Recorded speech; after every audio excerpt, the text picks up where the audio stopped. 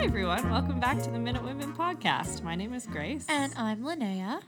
I'm realizing that we never really set an introduction, but that is how we open every single episode. It's true. You know what I mean? It happened organically. Like, it's a cold open minus that. If this podcast actually had cold opens, Yeah. it would be a very different podcast. That's true.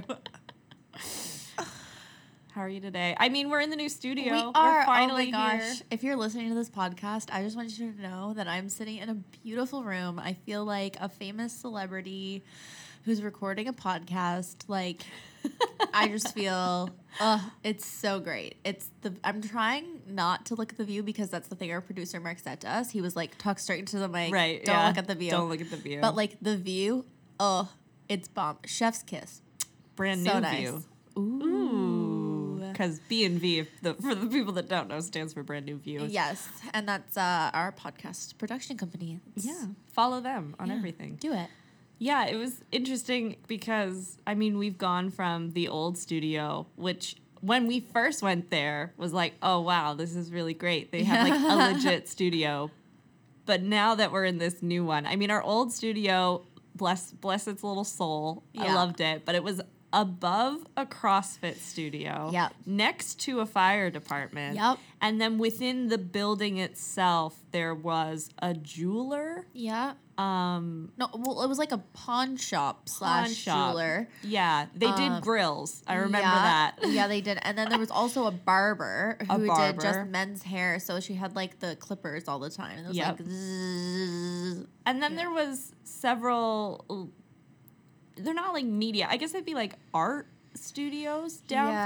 from us. Oh, And they always had kids. There was a guy who made surfboards. Oh, yeah, He was cool. surfboards. He was cool. Also, the most dangerous stairs ever. Those stairs could not have been up to code. I'm so shocked that that's not how I died. Yeah, Was it's going so up true. stairs that were like 3 inches taller for each step than they should have been. And there was like 30 of them, and it was like climbing Everest, or And- what I imagine climbing Everest to be like.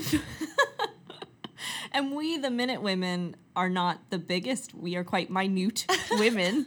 We're not the tallest people, so I feel like those stairs were like extra treacherous. They were treacherous. They Treacherous. were unsafe. But now we're here in our safe new studio Oh my gosh. with an elevator. And the room that we're sitting in right now is almost as big as our old studio, and this is just like a room. A room This in is it. just a recording room. We have a mini putt thing. yeah, Super a mini cool. putt thing. You've been painting it. You actually helped. I wasn't here, so I I couldn't help. did, but- yeah. I put blood, sweat, and tears into this place. Yeah. Just so sad sounding. It's just like, what happened in this building? Yeah, it was a lot of effort, a lot of work, and I really barely helped. Like I did like 2 not even full days of. Well, you would video call me a couple times so I yeah. could see. So Yeah, but no, Mark and the rest of the boys, his The crew. ENV friends, his pals, Gang. they worked really hard on putting the studio together, and it looks amazing. it It's so looks nice. fabulous. Yeah, when I came in, I was just like, oh. Before we get into this week's episode, I thought that we should probably talk about the recent John A. McDonald protests that have been happening. Yes, Because that was quite visceral, I think. yeah, Which, visceral's a great word. thank you. Cuts like a knife. Yeah. Visceral, vivacious. Ooh. Lots of V's. Let's try and get as many V's, B and V's in this episode. Anyways, but so in Montreal, there was a statue of the first Prime Minister of Canada, John A. Oh, McDonald. we've done a fabulous Our first Minute Woman episode. episode, yeah, and it was a good one. We were full of jokes. We were funny. It's what hooked y'all and brought you along for this wild When we ride. were bright-eyed and bushy-tailed and nothing in the world could stop us. We did an episode about John A. McDonald, which I don't know if I did the best job of addressing how controversial of a prime minister he is now. However, I think that it is. I think that if we had, that would have been that entire episode of the podcast. That's and true. so we were able to just talk about John A. McDonald and his road to prime minister, and Yeah. and not kind of talk about. We just talked about the Heritage Minute.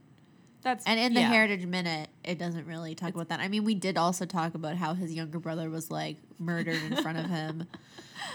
Terrible. Terrible. As it happens.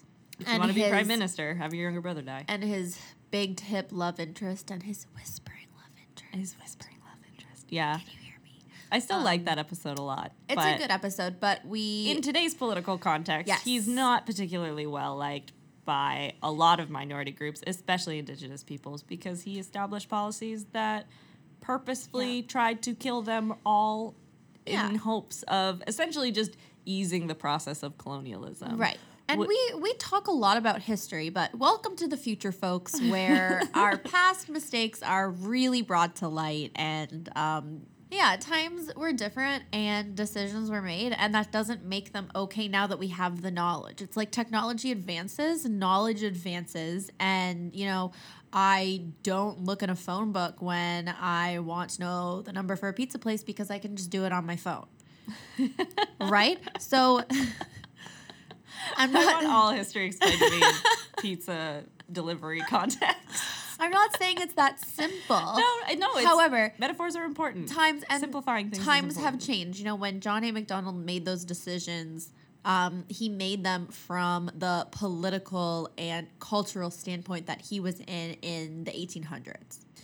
Yeah, and I do think that it's important to acknowledge that just because it was his political or his cultural context doesn't mean it was not protested by people at the time, nor did those people not think what they were doing was wrong, like morally wrong in some way. Like, in the quotes that you have of John A. Macdonald, he's like, well, they'll be more compliant if we starve them because they're people. Like, he knows they're people, he knows that they're going to... they're going to react like any other person would in that context. So if you refuse to feed their children, they will comply because they need their children to live. Yeah. And I think that John A. Macdonald and a lot of Canadian politicians were of that mindset of, like, this is a means to an end, and that end is ultimately the solidification of a white nation of Canada. And so I think in today's contexts, I think the problem because white people feel like when white people like us, when Indigenous people or minority people speak out about those things, they feel like it's a personal attack on them today. Yeah. Which, it's not an attack on you, it's an attack on the privilege that you were born with. Yes. That privilege that you should not have started out with. Exactly. And only exists because other people were denied it. Yeah. Like, your leg up, which you think is the baseline, really isn't the baseline for the majority of people in this country. No. And, like... And the world. Yeah. I mean, and on top of that, I mean, we're in a society where, we're probably in the top maybe 50%. Like, we're white, we're educated. Yeah. Like, that's a pretty good baseline. We don't come from, like, super rich backgrounds, but, Yeah. Globally, that puts you in, like, the top 5% of everyone. Yeah. So it's just this, like, I think it's a whole conversation about perspective and context for the comments that people make. Like, that's my issue with, like, internet discourse so often, is that when you only have so many characters, or when a person doesn't have to have had a full conversation with you to participate in your conversation. Yes. They can just take anything out of context, and they can just decide to react very high emotionally to one thing that you said. And it doesn't just relate to race issues or cultural issues. I mean, I actually left a Facebook group today about the Nova Scotians for, like, in support of teachers group. Oh, okay. Which I was a part of. My parents are in the school system. I have so much family, like, so many different family members that are teachers and friends that are teachers. And so, like, I'm a part of this group. It was really big when the teachers were going on strike a couple years ago. Right. But recently, it's kind of had an upheaval of supporters or people in the communities about kids going back to school with the COVID-19 pandemic. And oh my gosh, there are a bunch of 45-year-old trolls living in Nova Scotia. Internet trolls who are just so awful to each other. And I had to leave the group because I was like, I can't. If I see, you know, you make one more post that is just that you're just vitriol. Yeah. Another V word. Another V word. You're just jabbing someone in the ribs for no reason other than to be devil's advocate or to just be an annoyance. And I didn't feel like it was a positive internet space for me to be anymore. So let's get into the episode. Yeah, anyways, this is still a podcast about heritage. This is not, in fact, an advice podcast or a social justice warrior podcast. No. Even though it could feel like that sometimes. This is actually, welcome back to the Minute Women podcast. Hello. A podcast on heritage minutes. So, Grace, my beautiful friend, historian, Stop. holder of my heart, Grace. Holder of your heart. It's gross.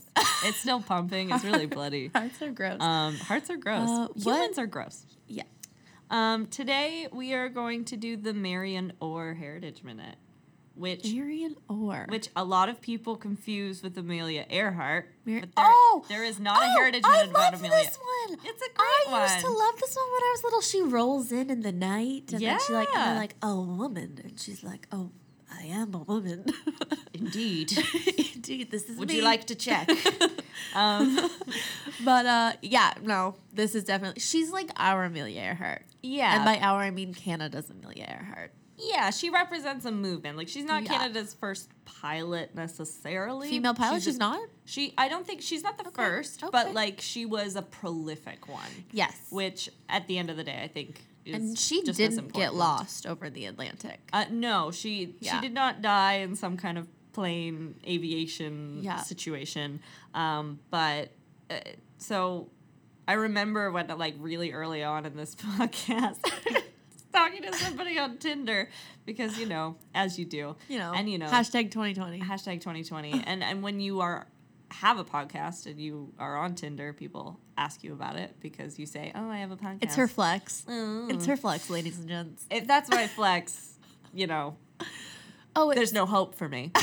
But anyways, there was one guy, he's like, oh yeah, my favorite was the Amelia Earhart Heritage Minute. And I was like, there isn't. What? You were like, Amelia Earhart's American. Unmatched. Unmatched. We never spoke again.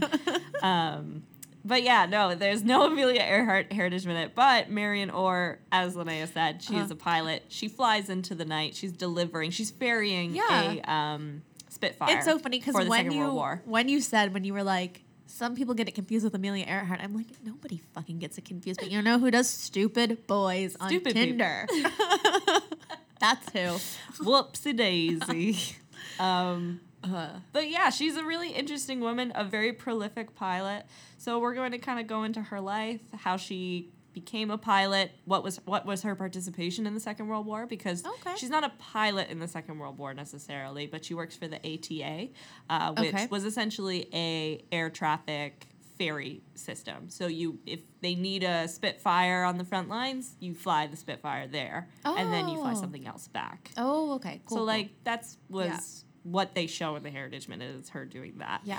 And then really that's hard. I feel like that's hard because planes are all different, and you'd have to know how to fly like a bunch of different types of planes if you're doing that. Yeah, it's actually really interesting how they teach them how to fly all these different kinds of planes. And like I know from our Andy Andy Minarsky. Oh, if you want another pilot one, Andy Minarsky episodes. I just know from that one, like he learned how to fly. Well, how to be a crew of that specific plane and like no other plane. Yes. Yeah, that's actually a really good point because like he was highly specialized, whereas a lot of the men and women who would work for the ATA, they needed to be extremely diverse in what they did. So, But in some ways, that's really just the tip of the iceberg in terms of her piloting career, because she clocks like 21,000 flying hours, 18,000 of which were like instructing hours. So that's really what she's known for in the aviation sphere, is that she was a pilot instructor for the vast majority of her life. I also loved that jumpsuit she was wearing in that Heritage Minute. I remember being a kid and being like... I could just live in military uniform, I think. Yeah. They're very spiffy. They're very spiffy. I don't need the camo. I want, like, World War II. Yeah. The jumpsuits. Tailored. The jumpsuit. Yeah. I like one item of clothing. I don't want to have to think about it. I don't want to think too hard about what I'm going to wear. I just want to slide it on. So I like dresses. You slide them over the head. Rompers, you slide over the bum. Overalls? You fell in love with overalls this summer? I have... She's an overall girl. I have a strong, deep relationship with my overalls.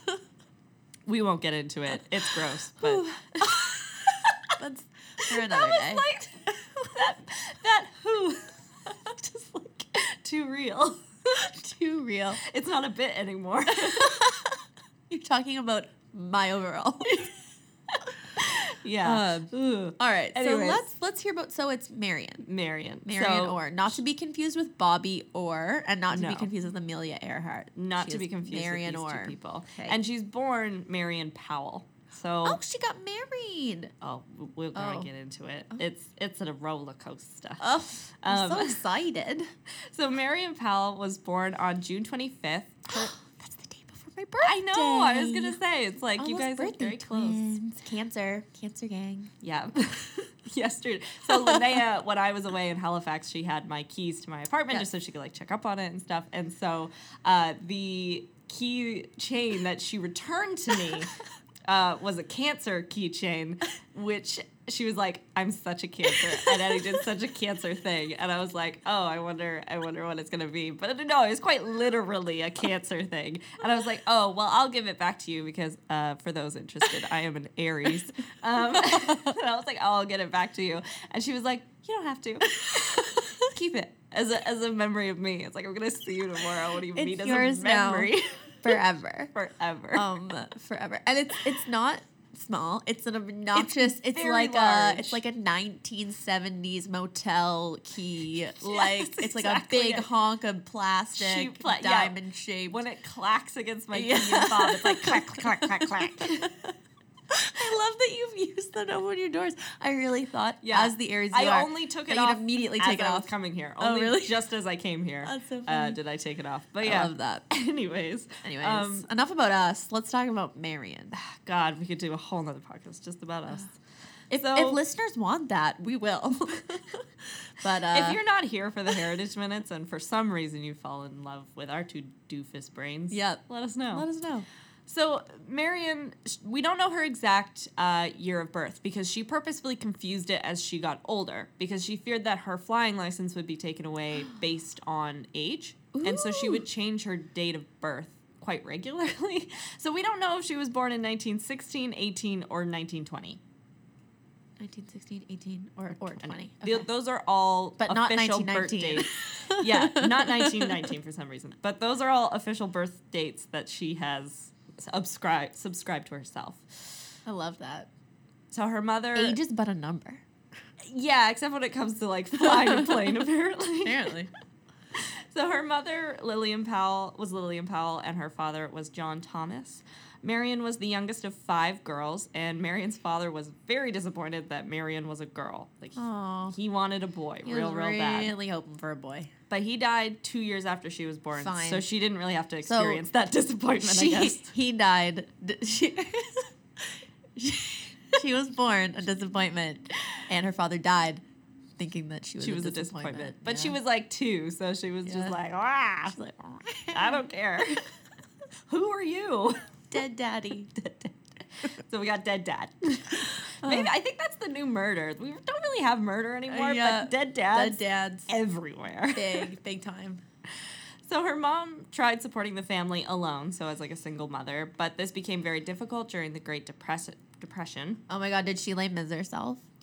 No. Well, she tried to run a small store, but it didn't have enough customers, so she closed it. Store. For those not looking, obviously, Linnea put her hands above the table for store and then below the table for store. Because, No, so she did the wholesome thing and she got remarried. Oh, so okay. she remarried a Sergeant Major Fuller. Ooh. Following their marriage, Lillian opened a boarding house, and the whole family was expected to engage in the business, with all of the sisters helping to run the house by cooking and cleaning. Very cool. So Marion was a rebellious young girl, and she always dreamed of flying. So pilots are like the greatest, most glamorous celebrities of their time. Women like Amelia Earhart proved that flying wasn't just for rich white men. Yeah. Women kind of have this equal footing when it comes to flight. Because they're having their moment. They have their moment, and I think it kind of intersects with suffrage, and it also intersects with the technological advantage of the fact that women are smaller. Yeah. And so flying is actually, they're at an advantage in that sense. They don't add as much weight to the plane. Yeah. So women of that era were like turning up to airfields in droves. Right. As a little kid, she would sometimes jump off the highest spot she could reach just to feel the thrill of momentary flight. She would climb up on the roof of the family home and just lie on her back and watch for planes all day. But they're not like scheduled flights. So it's not like today where you would have like scheduled commercial flights. You just like watching clouds. Yeah, like you might not see any today. You just go up there and look.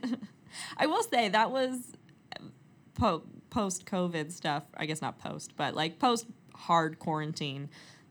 The first time I saw like a jet stream again, I was like, oh, yeah, I haven't seen a jet stream in so long. Well, that's a fun fact. That's why weather predictions have been really off lately. Oh, okay. And have been inaccurate, and that's because there are less commercial flights.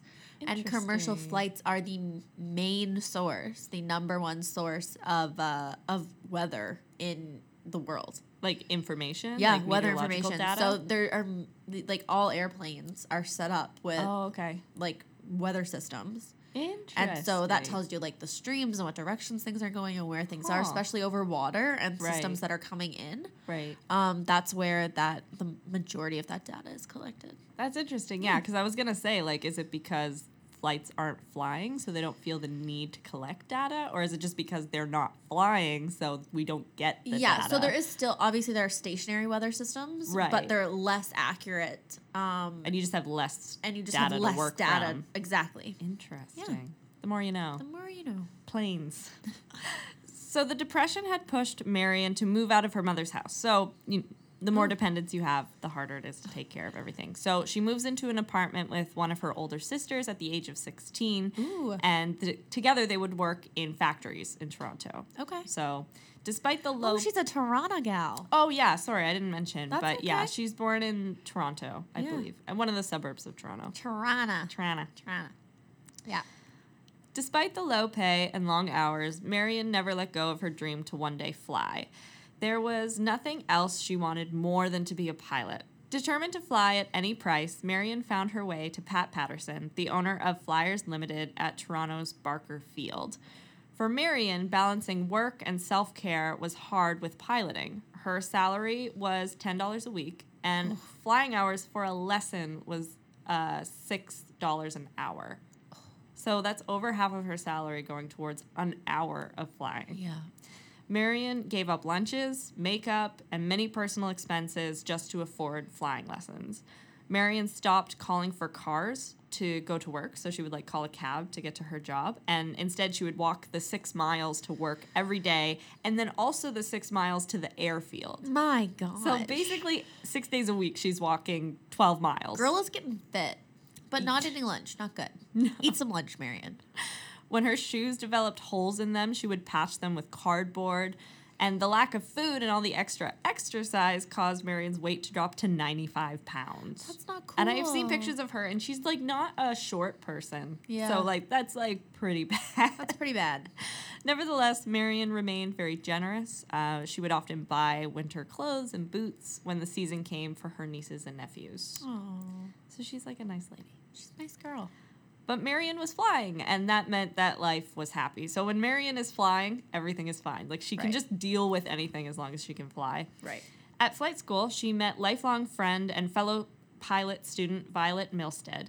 She was also still living with her sister, and the two were very close and would go out in Toronto regularly. The sisters looked so similar that sometimes that they would trade places on dates if they were getting bored. Oh, that's fun. That's funny. They were telling the story, like, they would come to the door and, like, her sister would be like, I don't really want to go. Can you go for me? And she'd be like, sure. But they would never, like, they could never tell that That's there so was, funny. like, they switched places. I like that. They must look a lot alike. They must. Also, or, like, everyone was always drunk. Yeah. That's my only other guess. Is, like, you're so drunk you can't tell them apart. Also a possibility. Through all the fun, Marion never lost sight of her dream. She began flying 40 or 50 horsepower Cubs, which is a kind of propeller plane. Okay. By December 1939, she took her first flying test. Tests in those days consisted of the inspector sitting in his car on the runway, as the testee had to do a number of landings where they rolled to a stop within so many yards of the car. So you're up in the plane alone, and you fly, and the instructor parks his car, and you've got to, like... Does he stay in the car? I think so. That's awesome. And then you've got to, like, fly down and not hit his car. Yeah. Like, you've got to brake before hitting the car. Yeah. Then there were a series of mid-flight tests, like spins and barrel rolls, and then proceeding to land in front of the car again. So now you go up, you do a trick, You get dizzy. and then you land. During Marion's test, the plane engine stalled, which forced her to land without any power. Cool as a cucumber, she was able to perform a perfect dead stick or powerless landing. The testing officer was impressed, as were the other pilots watching at Barker's Field. Marion was awarded her private license and began the process of accumulating enough hours to be allowed to fly with passengers. Okay. Flying passengers, even if you didn't end up flying commercially, was a great source of income because you could often take cash under the table to fly people around. Ooh, so basically, someone's fancy. like, I want to go on a flight. And you're like, you got $100, and then you could, like, take someone up in a plane. Oh, my gosh. As Marion worked towards her next big dream, obtaining a commercial license, she came under the tutorship of Deke Orr, a good-looking young flyer at the field. Marion was still working and then was flying on weekends, so she had very little time for social life. But Deke. But despite the hurdles, her and Deke started dating. Aww. The two spent considerable time together flying in their small aircrafts, and soon the couple was married. But the marriage was always rocky. Aw. So they never formally divorced. Is Deke a dick? Deke is a dick. Deke's not... I mean, his name is Deke. What do you expect? Yeah. Also, what's Deke short for? Deacon? Oh, yeah. Deacon, probably. Maybe? No, I was like, Derek, but no. Or just like Deke. Maybe his name's just Deke. If your name's just Deke, oof, I'm sorry. Oof. Oof. Their mutual love of flying had brought them together, but they proved to have little else in terms of compatibility. Yeah. Violet remembered Deke as a domineering man. She recalled one time that Pat had her and Marion fly to Windsor to ferry a plane back to the airfield. Yeah. It was in December, so the days were fairly short, and by the time the girls landed in Windsor, they weren't sure if they were going to be able to get back to Toronto in daylight. Yeah. But they decided to risk it, and they flew gosh. anyways. These are bad decisions, Marion. But they're also, like, daredevils. Like, this is their version of, like, bungee jumping. Like, if planes had just been invented, you're like, I'm going to fly a plane all the time. Yeah. Like, I feel like you're a little different. You are. A little different. By the time they returned to the circuit, it was dark. And basically, policy for the airport is that if a plane has not returned, everyone pulls up their car and turns on the headlights to illuminate the runway. Okay. So all of the boys had gotten their cars and pulled it up to the runway so Marion and Violet could land. And they were able to land. They landed safely. But as soon as they landed, Deke ran up to Marion and started yelling at her to, like, get out of the plane. It's like, what are you doing? Blah, blah, blah. Violet, it was quoted as saying, I don't know, men. That's all I have to say. That's awesome. So Marion and Deke's marriage was on and off for the majority of Marion's adult life. To make things worse, the onset of World War II meant that recreational flying was grounded to conserve fuel for military planes. Marion began working as a control tower officer. However, she learned alongside Violet that in England they were starting to organize something called the Air Transport Auxiliary, or the ATA. Ooh. So she really hates pushing papers. Anything At that's the an airport. auxiliary, I just think that's cool. Auxiliary is a great word. What does it mean? Auxiliary? Yeah. Like, it's like... Adjacent? I think it's adjacent, yeah. It's Okay. like... Support. It's like the support, yeah. Got it. The ATA was used to relieve RAF pilots for some of their operational duties. So that would be like postal service, or it would be ferrying planes. It was mostly like ferrying planes from place to place. So the ATA was nicknamed the Anything to Anywhere, which I think is really cute. That's cute. Violet and Marion learned that they were accepting female pilots. This was going to be their only chance to fly for until the end of the war. Okay. So they leap at the opportunity. So wait. I'm a little confused. Okay. And it might have just been because I was so enthralled with your story. I didn't really listen. Is Violet her sister? No. So Violet's not her sister. Okay. She's the friend that she makes at the airfield. Right. So that's the friend she makes. But the girl who she was switching for dates, that's her sister, not sister. Violet. Okay. Yeah. All right. Cool. I'm good. I got it. So... not only were they going to be able to fly, but they were going to be able to fly military planes. Holy crap. So this means going from flying like 60 horsepower Piper Cubs to 600 horsepower Harvard Spitfires, Hurricanes, and Typhoons. Whatever those are. Cool. But 60 is less than 600. It sure is. This is not a math podcast, but I know for a fact that these are more powerful planes, and this is really exciting for them. Yay. So the women headed to Montreal to sign up. They wind up getting marooned in Montreal for the winter of 1943 before shipping out to Europe that spring because Quebec winters are horrible. Because, And Quebec. The trip across the Atlantic was largely uneventful. There were some distant explosions at night that gave the women a hint of the reality that they had signed up for, but war still felt very far off. Yeah. The women landed in Avignon before taking a night train to headquarters where they would start their training. Cool. Each pilot, regardless of their pre-war experience, would go through the same training school and would get checked out on a particular aircraft. So they train on just one aircraft. Okay. They had roughly 6 flights in the training aircraft. So you're only flying 6 times. But, I mean, for the most part, they're all pilots. Like, you wouldn't get accepted if you're not a pilot. So it's more just, like, getting acclimatized to a plane. Okay. The ATA did not discriminate based on size. So most of the women in the ATA were 5'4" or under. So quite often they had to bring their parachute or overnight bag into the cockpit so that they could like sit on it or put it behind their back so that they could reach the pedals. The main hurdle was not fearing new planes. So basically you just have to be like ready to fly a plane you've never flown before. Ready to fly whatever. With their basic training completed, Marion and Vi were sent to an all-girl ferry pool at Cosford, England. They were now expected to fly any other plane in the same category as their training aircraft. So I don't know how many categories there are or how many subdivisions are within that, but if you trained on plane A, you now have to be able to fly every A1, A2, A3, A4 plane because they're all in the category. Yeah, that sounds really hard.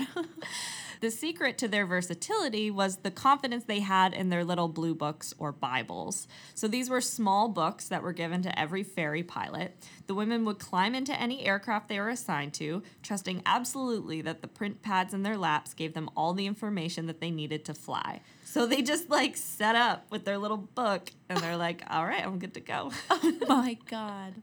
They already knew the basics, so it was just about learning where specific buttons and valves were located, the top flying speed of the aircraft, its horsepower, etc. In a typical ATA Blue Book story, Violet recalled after delivering a Spitfire, she was required to fly a Beaufighter home. So this chap came up to me, a flight lieutenant or something, and said, "Did you just fly in the Spitfire?" And I said, "Yes." And he said, "And you're getting into the Beaufighter. Have you ever flown one before?" And I said, "No." And he said, "Well, what gives you the idea that you can fly one of those?" And I said, "Well, I carry my little book around with me." And he said, "How can you fly an airplane by the book?" And I said, "Oh, it's easy. You know, you just get all your information and know where your knobs and taps on the airplane are before you start it up, and away you go." Just like, chill. Really easy. Just like that. And I can't imagine, like, I mean, maybe it is like a car. I mean, I know that there's so many different things you have to be concerned about, but know. I can get into any car for the most part and know how to fly it. Well, but see, I was drive it. thinking about that as you were saying this, and I was like, okay, so say, you know, the class, like the division, so like you're saying A, and then it's like A 1, 2, 3, Yeah. whatever. So like let's say trucks. Okay. Right. So let's start off with my dad's old Ford Ranger. Okay. Okay, like that's, I don't know if you know trucks, but that's a little tiny baby truck. Okay, Tiny it's truck. like driving a van. It's no different, and no different than driving like a minivan. Like it's basically like driving a car. Like they're Right. so small. And then I'm thinking driving like an 18-wheeler. That's fair. And so I'm like, I don't know, or I don't like, know what the spectrum of difference is. or I guess. like an army military tank truck. Yeah. And then going from like standard to automatic to like whatever, like Yeah, where is like how that's do you true. put the like fuel in or whatever. Yeah. And that's where my head went. I was like crazy. Can you translate this story to trucks though? Yeah. What if she was a trucker? Marion Orr, Canadian trucker. Oh god. For many ATA pilots, and especially for Marion, the most exciting prospect was flying a Spitfire. The first one I ever flew was a real shock because I got in it, opened up the power, and everything went numb. That thing just shot right off the ground and up into the air. So it's just like there's so much horsepower behind them. I don't think it's good to go numb when you're flying a plane. I think that's bad. I don't agree. I think that's bad. Not good. Of course, while it was an exciting time, the war also had a sobering effect. These women weren't flying just for fun. The absolute radio silence was a constant reminder of this. During patches of unpredictable maritime weather over the Atlantic Ocean, there was nobody to call for help.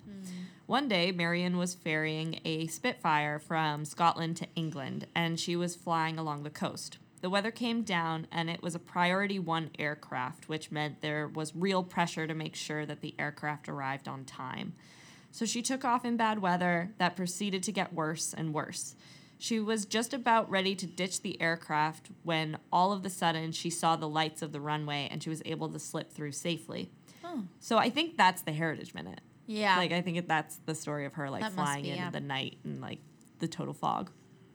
While Marion had Yeah, because the guys are all like, "Oh, it's so foggy out there. They're We'll like, get no more "There's planes an aircraft tonight." out there? Yeah, and Yeah. then they're like, "Yeah, And she slips in. She's like, Stupid cash. boys. Super cash.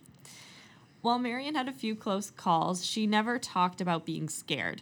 She was full of confidence that whatever happened, she'd be able to work her way out of it. She could manage the plane. So Yeah. she's like, planes, I got it. That's what I can control. Marion and her colleagues did have their moments of doubt, especially following the loss of one pilot named Jane Winston. Jane was from New Zealand and flew in the same pool as Violet and Marion. Violet recalled, "We had a Spitfire assembly plant right out on Cosford, and so this day, I guess most of the pool of pilots were taking their first delivery of the day out of the factory, and Jane got one that had a problem. Jane took off in hers and had engine trouble, and it would stop and start. You know, it was intermittent. And she tried to turn Casual. back. Yeah, you know. And she tried to turn back to the airport and didn't make it and went straight in and she was killed. Well, that upset, of course, all of us at the airport, and it was a real shock. That was the only one that we had right in our pool. So there's really only like one person who dies in their immediate ferry pool, Yeah. but I was gonna say, but that's the shit I don't want. I don't want the pilot to tell me like, "Oh, we're having some Yeah. intermittent engine trouble." And like, Yeah. once you're in the plane, pilots feel like they can tell you anything. Like they're just like, "Oh, like we're gonna hit some really rough weather. It's gonna be very uncomfortable." you're my prisoner. Put your seatbelt on. Oh Wanna my hear my god! daddy issues? Could you imagine? Armchair therapist, except like you're crying to everyone in the airplane. And they're just like, That's so funny. I will say that the plane that I was on that was a misery flight. Yeah. It was terrible. Actually, like a couple weeks after, I ran into one of the women who was on it in the grocery really? store, and she was like, "We made it," and I was like, "Yeah, we did, Also, Lucille." of course you would. I know, right? So Marion's personal life was also kind of taking a turn for the worse. Deke had enlisted, but never was called overseas. Okay. And, like, he could not handle the fact that Marion was in Europe participating in the war effort, and he was not. Well, screw that guy. Yeah. So, like, seeing his estranged wife go to Europe and serving this like important role really bothered him. He drowned Marion in letters and cables begging her to come home to Canada. Oh. Marion, wanting to believe that things had changed, came back to Canada on leave. First mistake. And then she returned to England shortly after the Normandy invasion. But Deke's letters just never stopped. And he promised that he would be faithful to Marion, and she believed him. And so for the first time, she put something ahead of flying, and she quit the ATA to go back to Canada to be with Deke. What? But he, like, wasn't faithful, and the marriage fell apart Course it did. Of course it did. That part, like, really if they broke have my heart. to try that hard to get you to come back from a job that you're passionate about, That's shitty. Screw him. Yeah, and then he was just like, and then he's like, oh, now you're back. Like, clearly he just wanted her to not be happy. You know what I mean? Yeah. Okay. Guys are weird about that stuff too, like sending flowers and sending gifts. Like I worked at a flower shop for a short time, and I could write a book about it. The worst. People mailing like girlfriends who have like broken up with them like flowers, and then like I have to write down because they send it over the email or they send it over the phone, and I have to write down word for word. Oh, no. I had this one guy who was obsessed. I would love if you were just like, I'm so sorry, in brackets. Like, I had this one guy who was obsessed with this girl, and he would send her flowers. It was a woman. He was a man. But he was in, like, France, and she was in Lunenburg. And the language barrier. And so I'm trying to, like, write his, like, because he would just type his stuff into translator and send it to me. No. My God. Oh, wow. Yeah. I've had an ex send flowers, and it's like so uncomfortable. Hate that. It's so uncomfortable because it's just like, it's like it's just like, oh, you've invaded my space. Yeah. Thanks. Yeah. I hate that. Anyways, peacetime following the war meant that there was now lots of fuel and a burgeoning economy that led to a renewed interest in private flying. Woohoo! So now at least she has flying again back in Canada. With 800 hours of wartime flying and experience in more than 50 kinds of planes, Marion was in high demand as a flight instructor. Cool. She ended up back at Barker's Field, and Marion began working with the Henderson boys, who started a company called Aero Activities. After a few years, Marion was offered the opportunity to purchase the company in 1949. Although it was a barely profitable business, Marion jumped at the opportunity. As a cost-saving measure, she trained herself to be an aircraft mechanic as well, so she could fix the planes. Of course she did. The business was largely operated out of a tent on the airfield, so they don't even have an airport. They just have a tent. And Marion did her best to foster a loving, fun environment for her employees and students. Yeah. So that's the one thing that, like, a lot of people remember, is that it was just so fun to be there. Can I just say something bold? Can I just make a crazy statement? Do it. You know how there's all these street names and all these boats and all of these buildings named after people who are now like, oh, like we were talking about the John A. MacDonald statue, you know, and now we're like, oh, they did some shitty stuff. Find me, honest to God, a woman in history who has had a statue up, had a building named after her. That we're trying to tear down? Now we're trying to tear down. I mean, not all women are great. No, but, like, that is true. I think we value. So I think it's about where the money comes from, because I think people, or not even the money. It's just like, sometimes it's money, but it's also like politicians want to commemorate other politicians because they hope other politicians will commemorate them. Yeah. And so we commemorate so many prime ministers and just important politicians and governors and what have you. But I think so often, I have controversial opinion about power, is that if you want power, like, those are the people that go into politics. Yeah. But also, I think you're one of the least qualified people to be in power. 100%. We should just force all of the, like, smart and benevolent people in the world to be our leaders. Because few of that. Because I think people in those situations are like, oh, I couldn't possibly be a politician. Like, they feel the burden of that situation. Oh, yeah. So many of her employees were paid with free flying time. So she cultivated a group of very like-minded people. Very cool. So they're only there because they love to fly. When Barker's Field was sold, Marion decided that she was going to move the company, and she bought the Maple Air Club and Field. She started developing the field, fixing the runway, putting in drainage tiles, building new buildings, cutting down trees. This was all done with the help of friends, and of course, Marion wasn't scared to get her hands dirty, doing a lot of the digging herself. No. The new club hit an unexpected snag. So the runway was coming up 200 feet short of the required minimum length of 1,800 feet. So their runway is only 1,600 feet. Oh. To avoid being closed down, a scheme was hatched. When the ministry came to do the official inspection, a club member hung back and pulled the 100-foot tape backwards step by step until the measurement was correct. So it's also an illegal runway. Okay. But, they want to do it so bad, so they're going to break the law. Regular lawbreakers. They're just going to do it. They're rebels. But then, as soon as the runway was approved, there was another setback. A petition came from the townspeople nearby, which resulted in a new bylaw being passed to stop the airport from opening. Okay. People were worried that the airport would create too much noise and the airplanes would be a distraction to the calm life in the town. Okay. Let alone if there were an accident that caused damage or worse. Right. With the risk of the airport being closed, Marion had one avenue left open to her. She decided to see Prime Minister Louis Saint Laurent. Without an appointment, she borrowed a car and just drove to Ottawa. She went to his office and stayed there until he would see her. The Prime Minister was impressed with her tenacity and told her that she would have her airport. And through some political magic, the bylaw was reversed, and the opening of the Maple Airport was celebrated with an air show. She's just like... riddle me this. Motors in. Okay, that's hilarious.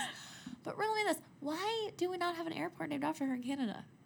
We must. We probably don't because she's a woman, Grace. This is my point. There has to be a small one. Like, none of our principal ones are named after her, I guess, if that's the point. But there's got to be a Marion Orr airport. Anyways, moving on.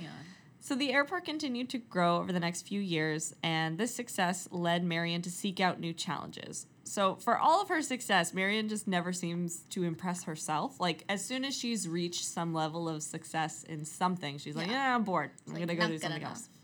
So with nothing left to achieve at Maple, she sold the club to a few members, and then she went to stay with her sister Marge in Florida. Okay.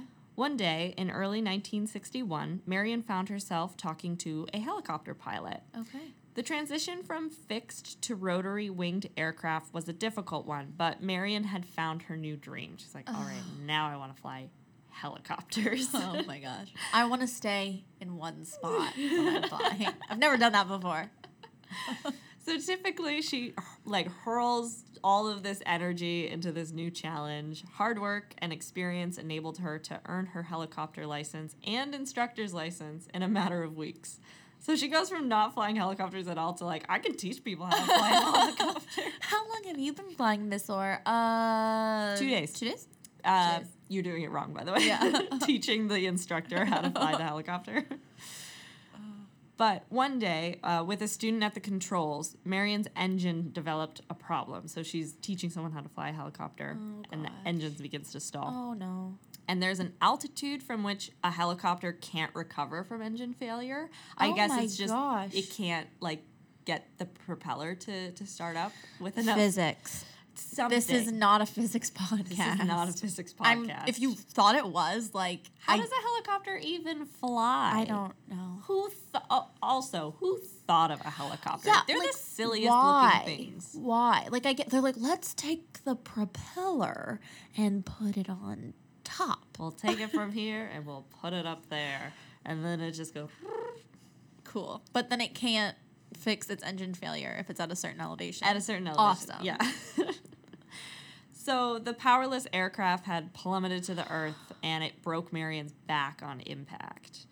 And when she got out of the hospital, she was in a back brace and enormous pain, and Marion began recuperating in Florida. So a quick turn of events. She now has a broken back. Oh, my God. So over the next kind of decade, really, she doesn't fly because she's just I don't know if it's a mix of anxiety or if it's physically she can't fly. Yeah. She tried a number of different jobs, and her sister attempted to like set her up with someone, but she never really found anything to fill the void that flying left behind. And so Marion kind of enters this like dark decade of her life. And how old is she, like, ish at this point? So this is the 60s, so she's 40s, mid-40s. She's like middle-aged. It's a dark time for lots of people, I've heard. So I've been told. We've got a ways to go. It was as she was working as a bookkeeper at the Opelika airport 12 years after the accident that flying reclaimed her interest. So she's around planes again, and she's decided that she's going to return to Toronto, determined to renew her license and teach fixed wing flying again. Okay. So now she's going back to planes. Love it. Good for her. Back in the pilot seat, Marion became the deputy chief instructor at Toronto's Buttonville Airport, and her lessons were in huge demand. Marion was an exceptionally generous teacher.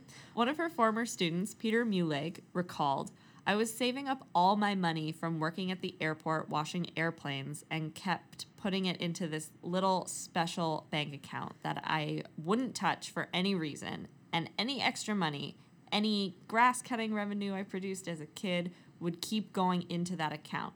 And when I finally did turn 16, I looked up at the pricing board at the airport and did the math.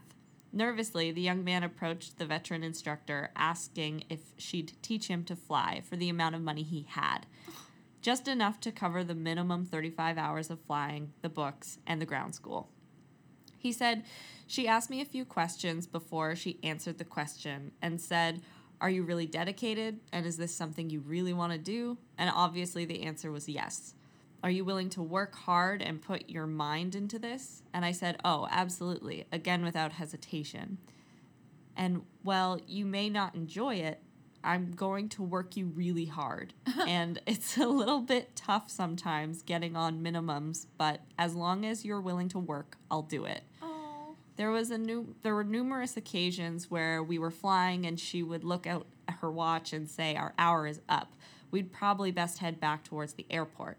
She would look at her watch and realize it was still another hour before her next student, and she would pretty much shut off her clock, and we would train for another 15 or 20 minutes and stay in the air that much longer. Oh. Which is like, oh. She's such a good lady. Yeah, and she just loves to fly, and so she's just like, as long as you're as committed as I am, Yeah.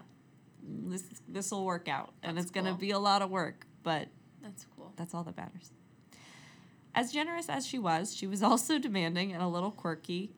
For instance, for her male students, she insisted that they be meticulously clean because you're in a small cockpit. Yeah. And she's probably just like, I've done this too many times. Lady knows what she wants. Yeah. I get it. It's just like, I've set a certain standard for myself. Brush your goddamn teeth, George. You can't smell like shit if Yeah. you're going to be up here with me. And she also always carried a package of certs, so like mints, Nice. just in case. Nice. In the early 1980s, Marion's enormous achievements were being recognized. Marion was inducted into the Aviation Hall of Fame. In 1993, Marion was invited to be a member of the Order of Canada for her dedication to the When she field was of still aviation. alive. She's still alive. Oh, I love it when they're still alive and they get to go to the Order of Canada. What is it? It's like 50-50 maybe? On that? Probably. I don't know. I'd say. Who's to say? Well, because you can obviously give more awards to people posthumously than you, like, Yeah. because you could just decide today that you're gonna give out 5, right? I mean, I don't think it works like that, but How do we get in the Order of Canada? yeah, If we get into the Order of Canada, the Order of Canada means nothing. It's officially jumped the shark. yeah, yeah. So she had logged 21,000 hours of flying time, and nearly 17,000 of them were while instructing. Wow. The vast majority of her time flying is not for her own like pleasure. It's to like teach other people to fly. Yeah. At her induction ceremony, Marion turned the wrong way after receiving her award, which is a pretty innocuous mistake, but to those close to her, it signaled a more serious trend that was happening in Marion's life. So she's getting older. And as Marion aged, she was growing more and more disoriented. So she's starting to, I don't know, she's not like senile. Senile's not the correct word, but she's starting to have cognitive issues. Oh. A common symptom of age, especially as she approached 80. So she's Oh. quite old now. She's lived a life. But Marion was vocally determined that she was going to fly until she's 90. So she's not very accepting of the fact that this is happening. Huh. Okay. Flying was her life, and she was increasingly worried that her license was going to be taken away. Right. One day, a concerned friend called the doctor, and this call resulted in her pilot's license not being renewed. She never really came to terms with losing her medical, stamp of approval. Yeah. She also never learned how she came to lose her license. Oh. So she never really finds out why she lost it or how they found out. But so Marion's kind of flying career ends with them taking her license away. And I know there was an interview with Violet, and Violet's like, this is just, it happens. Like, there's a phase of all of our lives where we just can't be trusted with that kind of machinery anymore. Yeah. Like, we just don't either have the physical strength or the mental capacity to be trusted with that anymore. But it was really hard for Marion to accept the fact that she couldn't fly. Yeah. So her friend had initially called, kind of ironically, in hopes of having her driver's license suspended. And as it would happen, Marion winds up dying in a car crash. So in 1995, she was driving to Peterborough, and she failed to stop at an intersection. So she, blows a stop sign and, gets T-boned, or she T-bones a car. And she dies in that accident. Yeah. So Marion was quoted in an interview once saying, "I feel a lot more secure in an aircraft than I do in my car.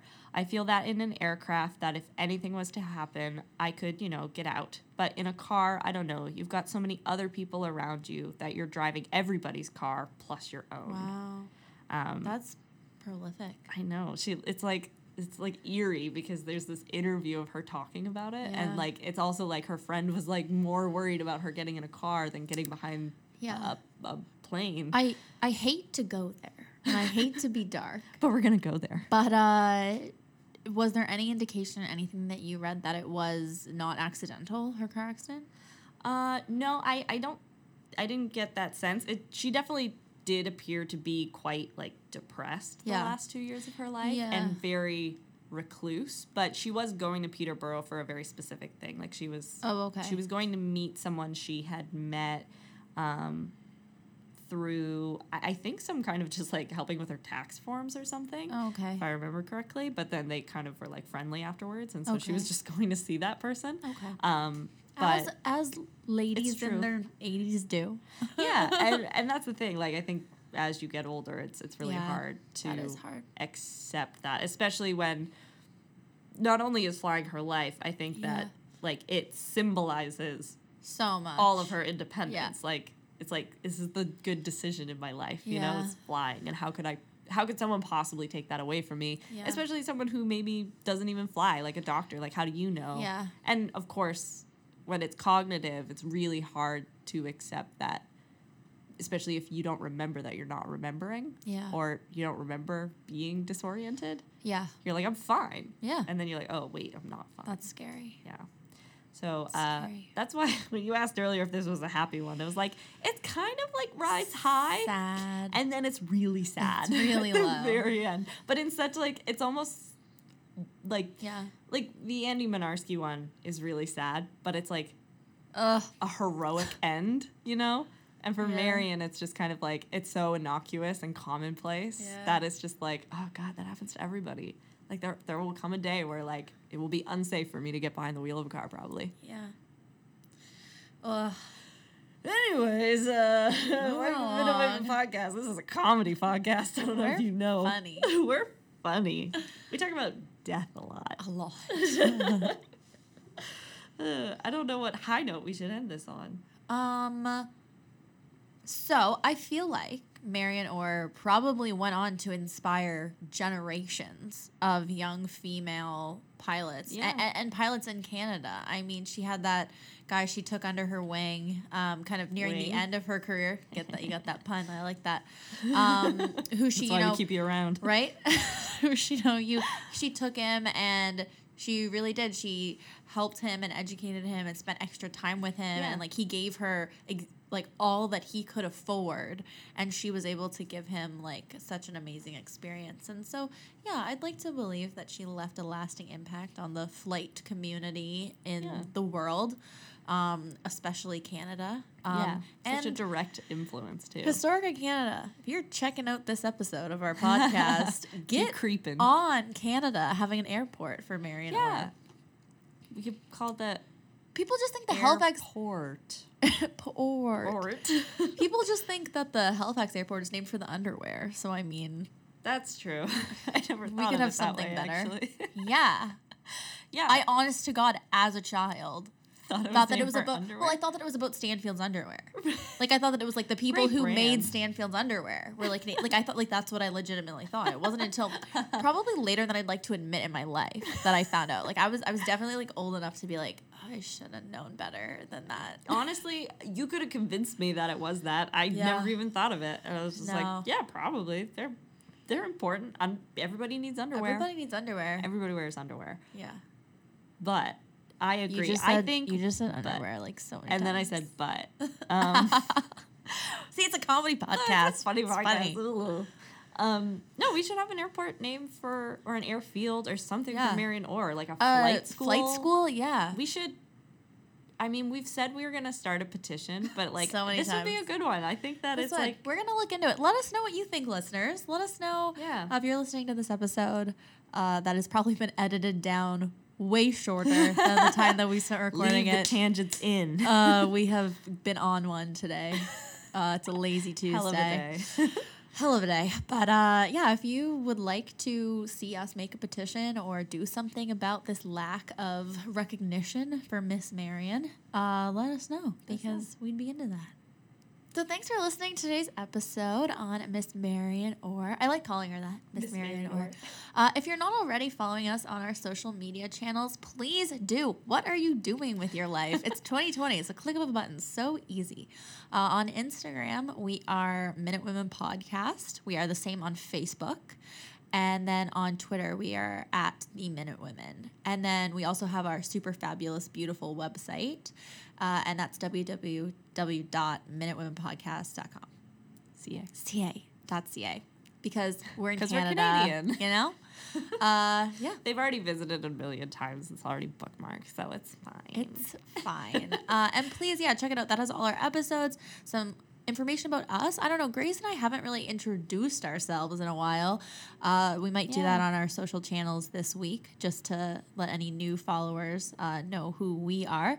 But you can see all of that on our website. So check it out. Check it out.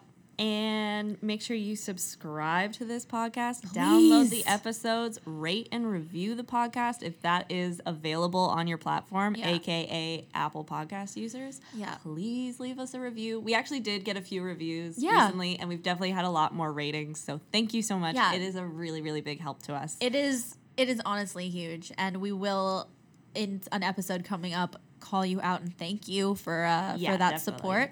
But it means so much to us, and it means so much to that stupid algorithm on the internet. The mythic algorithm. They only care, the stupid algorithm only cares about Apple Podcasts. So please give us a shout out on there. Yeah, definitely. And if you want to send us a DM or if you want to send us an email, you can do that. We love to hear from you guys. And yeah, thank you so much. Thank you so much. You're such a beautiful little part of the internet that we've fostered. Yeah. I love it so much. All right, bye, guys. Okay, bye.